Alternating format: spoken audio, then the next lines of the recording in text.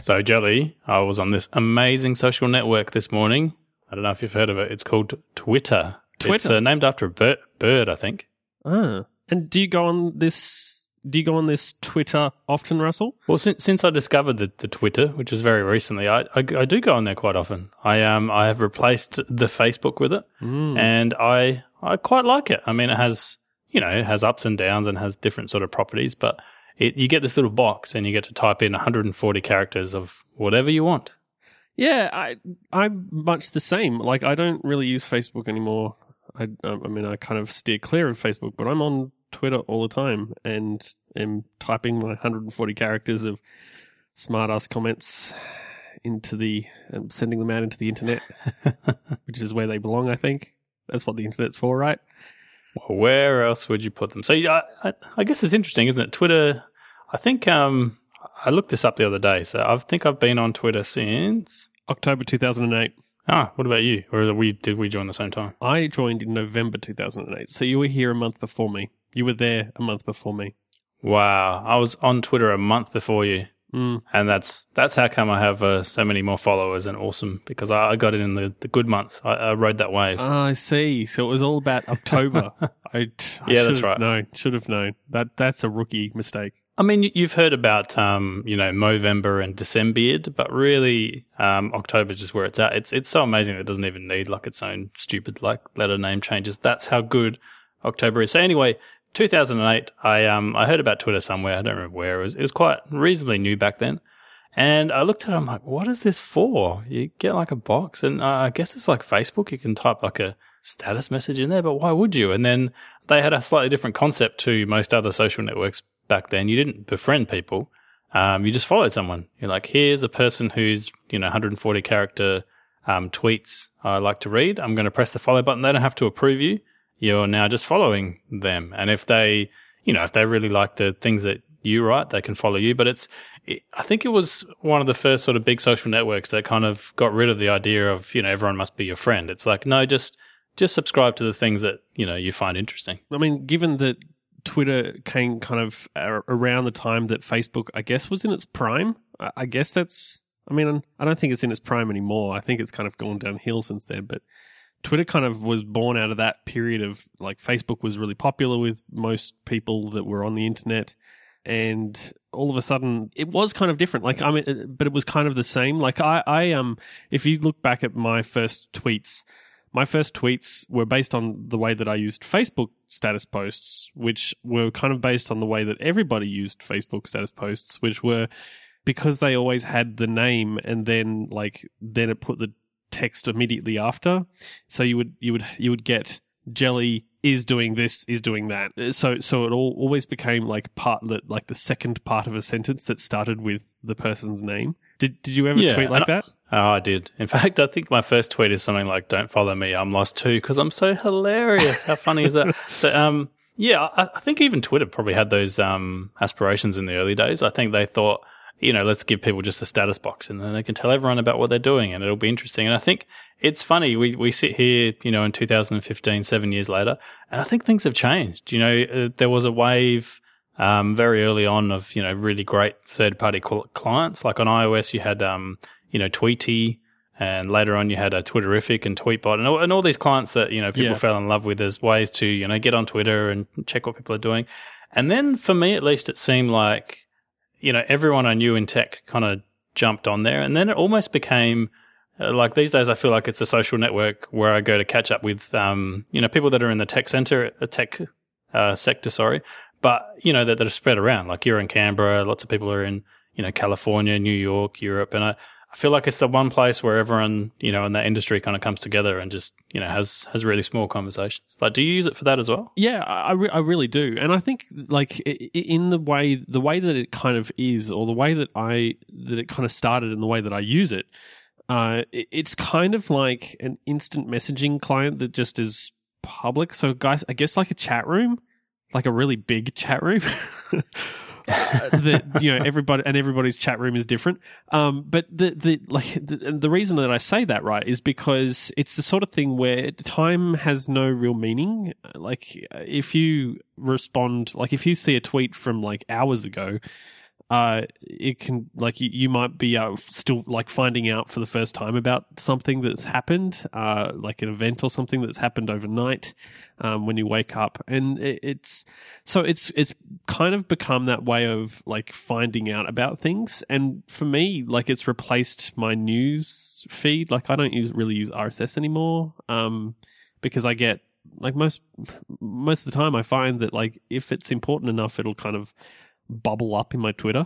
Yeah, I mean, I definitely find the same thing. I think if something was to happen and it didn't appear somewhere in my timeline, then chances are, it's either a freak occurrence that, is a once in a million, or it's just not that important. Yeah. Like, I do feel like, I still read RSS, but I do feel like if I didn't, I'd still get, 90% of the stuff that would have led me to. Someone else on Twitter would have pointed to anyway. Yeah, I definitely find that, like, I don't miss RSS because I'm not trawling through all these kind of articles that I just kind of go flip past. Instead, I'm flipping past little tweets. But the thing is that typically what will happen is, several people will tweet about this one thing if it's important, and it just kind of comes up that way. So it means that really just the articles that I'm interested in, on the events that I'm kind of interested in, because they're being kind of spruiked by the people that I follow and the people that are in the communities that I am a part of, they will, like, they'll kind of, bring the news kind of to the forefront, which is interesting because it never used to be like that on Facebook because of the differences in the way that the timeline kind of works. Yeah. Facebook has been messing with that like so many times. I don't go on there much anymore, but when I was using it heavily, every month or so, it felt like they rejigged the timeline. So it used to be chronological, and then it was kind of chronological, but they're like, hey, you seem to like this stuff more. And these days it almost seems like they're running like an A/B experiment to see like what will make people like click stuff more. Like, we're just going to rearrange these things until we find, some magical equilibrium where everyone just clicks everything. But back to Twitter, I find for me, like, it's a really valuable way to, let's say I want to say something and I want to get like some message out to people that, follow me, maybe about one of my products or something that's coming up. I find Twitter stuff disseminates through Twitter like really quickly. Like, you've got the ability to retweet something, you've got the ability to quote, something someone says. And, if I say something that I want to get out and, someone else retweets it and they have, so many followers and their followers have so many followers, it spreads.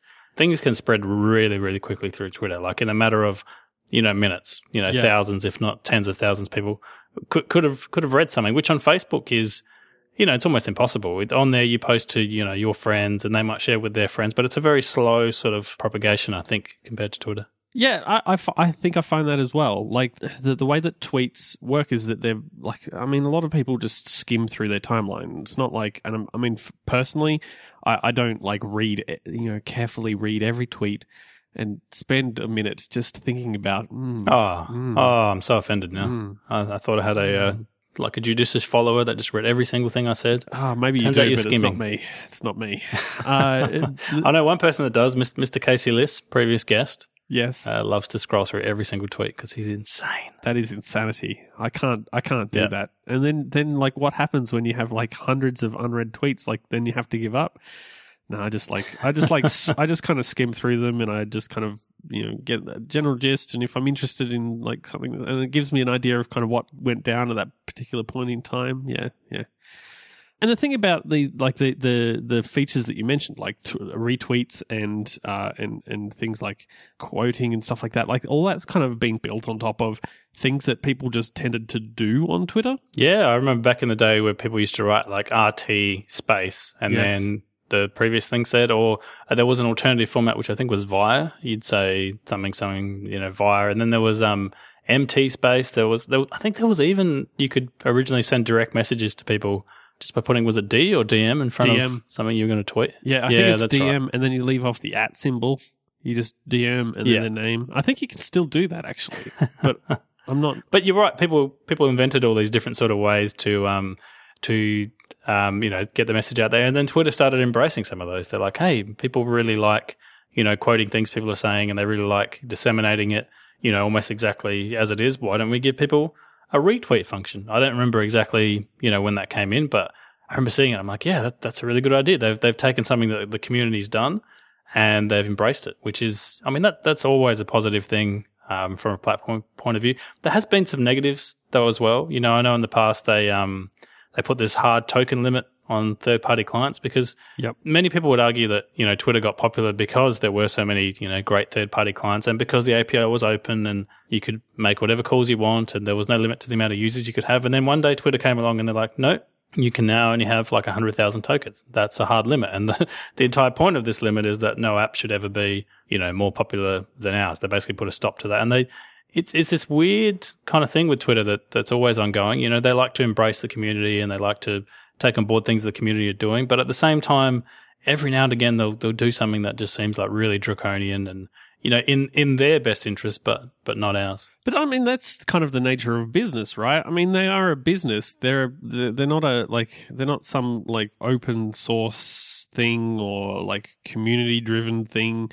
I mean, they're a community, but at its core, Twitter is a business. And so Twitter has to look out for the best interests of kind of itself. Yeah. Otherwise, it's going to go under. Yeah, no, I mean, that's true. But the thing I find interesting about that is it seems like Twitter of a few years ago at least decided that the place they really wanted to be is, you know, with hashtags and with brands and with celebrities. And they really started to push hard the idea that, you know, if you're a big celebrity, you're in Hollywood or you're a pop star or whatever, you know, you should have a Twitter account and you should have all your followers and you should have a way of, you know, hashtagging things and getting things trending. And it seems like ever since that point, they've really kind of pushed into that side of things. They're like, we want to make Twitter mainstream. You know, when something goes on TV, we want to see like hashtags at the bottom, you know, of a game or an event or whatever.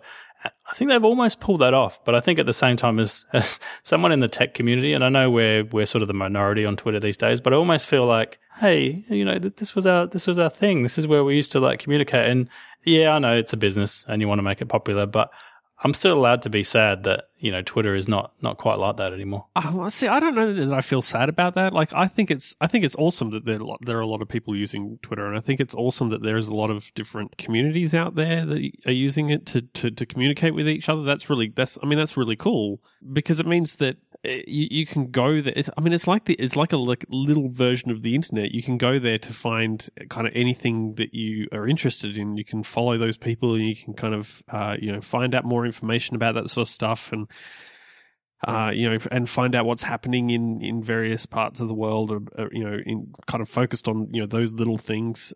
That's a really cool kind of aspect to the idea of. I mean, it's kind of what the internet is all about, I think, right? Yeah, in some ways. Although at the same time, like for me at least, the internet is meant to be also about being open and embracive. And Twitter is open. I mean, anyone can join and anyone can post whatever they want, but it still feels like it's being run by one company.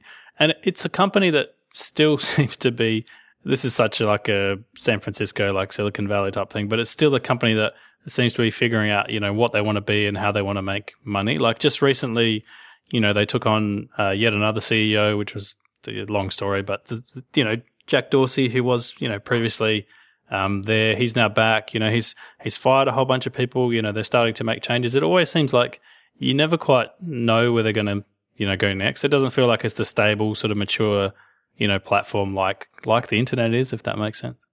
Yeah, well, I mean, and also the internet is kind of not controlled by any one person, so that's any one kind of company. So there's that. But I mean, obviously Twitter has its kind of fallbacks. But I mean, what we've already seen, kind of competitors, I guess, try to rise up and kind of move us away from that sort of a single owned platform and to something that's kind of more community driven. So like as an example, app.net, but it never really took off. And so then it's kind of this thing where like they tried to do it the way that they thought it should be, like it should be done, and the developers and the people in the tech community think that Twitter should be.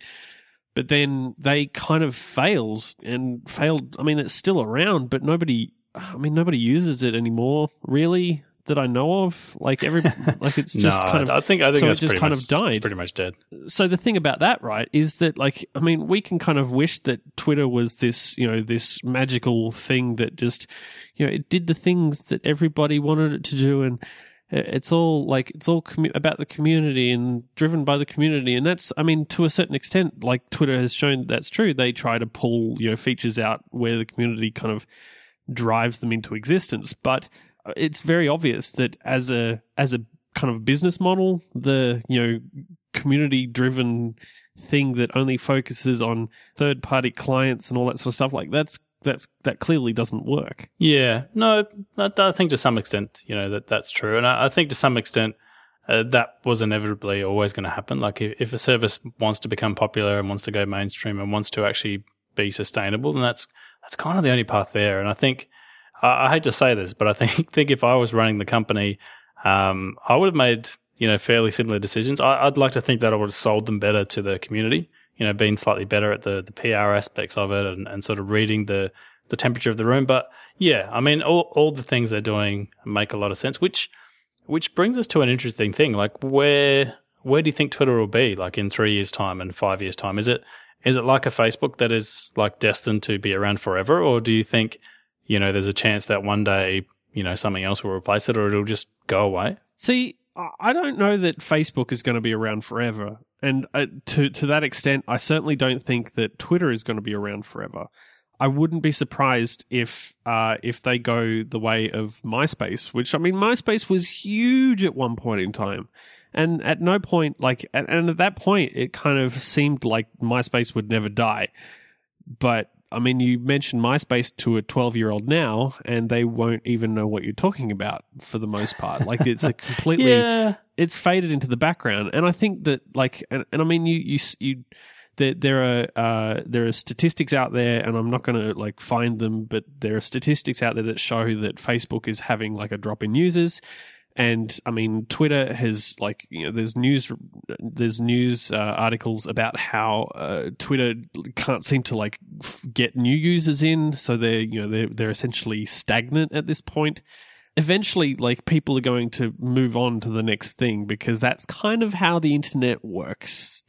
It becomes old and people move on. We finally disagree on something. The original premise of our show, I completely disagree. So I think what you said about Twitter is right. I think the scale that they're at means they could go away and something else could replace it. But I think what happens is when you get to Facebook scale, I mean, you're talking about 1 billion people, using it on a monthly basis, and whether that number, is trending slightly down or slightly up, I think at that scale, there's a certain inevitability that you're going to be around for a while. And I think it's interesting. I was talking about this with someone the other day. If you look back at the last, 15 years of the tech sector, you see these periods, and there was a MySpace, Facebook period where any social network could win. There was no one dominant social network. MySpace never even had close to a billion users. But then you had Facebook come out and Facebook become dominant. And then I almost feel like things have to stagnate, for the next 10 years until something else can come along. And that's a huge hurdle for someone to overcome. Like if you've got a platform of 1 billion users, I don't think that's going away anytime soon. To me, that's like saying, Apple is going to go away or Google is going to go away. I think Facebook is now at the level of those companies. I'm not 100% sure on that. The thing about Facebook, right, is that Facebook is losing its younger demographic. And if that's the case, then what happens when the older demographic, the people that are using it currently, they all die? Because that happens to everybody eventually, as morbid as it might be. Spoiler alert. So what happens at that point? How are they going? They're going to have to obviously change and move with the times. I don't necessarily know that I feel like they're relatively limited in what they can do in that space. The thing about Apple is that, you hear a lot that they're doomed. They're going to die. The thing about them is that they create hardware. They create things that you're going to buy. They're going to be around simply because they will just release whatever new hardware people are interested in, whatever new computer. They're obviously trying to move into all those different directions with things like the watch and the TV now, and trying to move in a bunch of different directions to make sure that they're not obsolete at any point. And I don't know that Facebook and Twitter, which we're actually talking about, I don't necessarily know that they can change so much that they can focus on they can focus on, new kind of areas. And I mean, you just have to look at the way that people respond to changes within Facebook and Twitter. They don't like it. They hate it. Yeah. You change a star to a heart and call it a like instead of a favorite. And all of a sudden, it's just outrage. Outrage, I tell you. Well, that is the other thing about Twitter, is that it seems like a great place to have like a one-day outrage. Like something will happen. It doesn't matter whether it's minor or whether it's major. And Twitter will just go into like a outrage mode for like a day and a half, and then it just blows over. It's like, do you remember that thing? Oh yeah, that thing was interesting. And I think it's kind of that sort of network where you can put something out there, it gets like attention, and then people just move on to something else. Like it almost seems like the perfect network for distributing that sort of stuff. We should come up with a plan here for something we can distribute through Twitter that just will be out there for a day. So maybe we should distribute a podcast through Twitter. Like we tweet about a podcast, and then everybody will find out about it really quickly, and they'll all listen to it. Oh, because it'll just be like heart, retweet, boom, boom, boom, and suddenly we'll have 1 million listeners. Yeah, million listeners. Million listeners. Welcome. It's good to have you. It's good. It's good that you're here.